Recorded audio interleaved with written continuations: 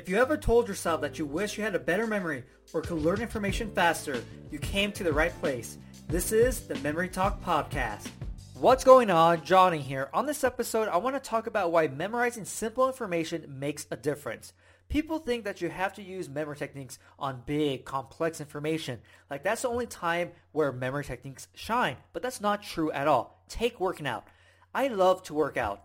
But when I go to work out, I write everything down on a piece of paper, all my exercises, all the reps, all that great stuff. Why? Because I'm lazy. One day I'll memorize my exercises and different workouts, but not today. But what happens if I forget that piece of paper? I'm lost, right? And so having all that information in my head is super useful. But also, I do this cardio workout where you have no breaks. You move from one exercise to the next, to the next, to the next, and so on. And so the point of this exercise is to keep the burn alive. Now, when I have on a piece of paper, I have to go look at the piece of paper, see what the next exercise is. I'm like, okay, that's it, and move on. But here's the thing. Yes, it might take 5 seconds or so, but I lose a little bit of that burn. And when it comes to working out, that burn makes a difference, okay? And so I want to keep that burn alive and make sure that my body is really burning.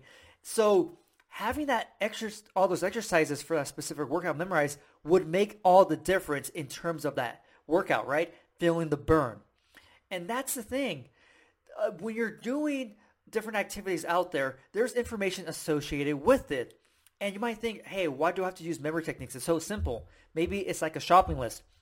You have a whiteboard on your fridge and you write all the things that you need.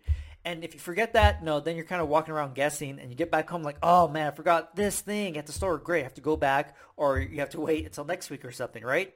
But having all that information in your head right away makes the difference when you're shopping, right? Because you know exactly what you need. And that's the thing.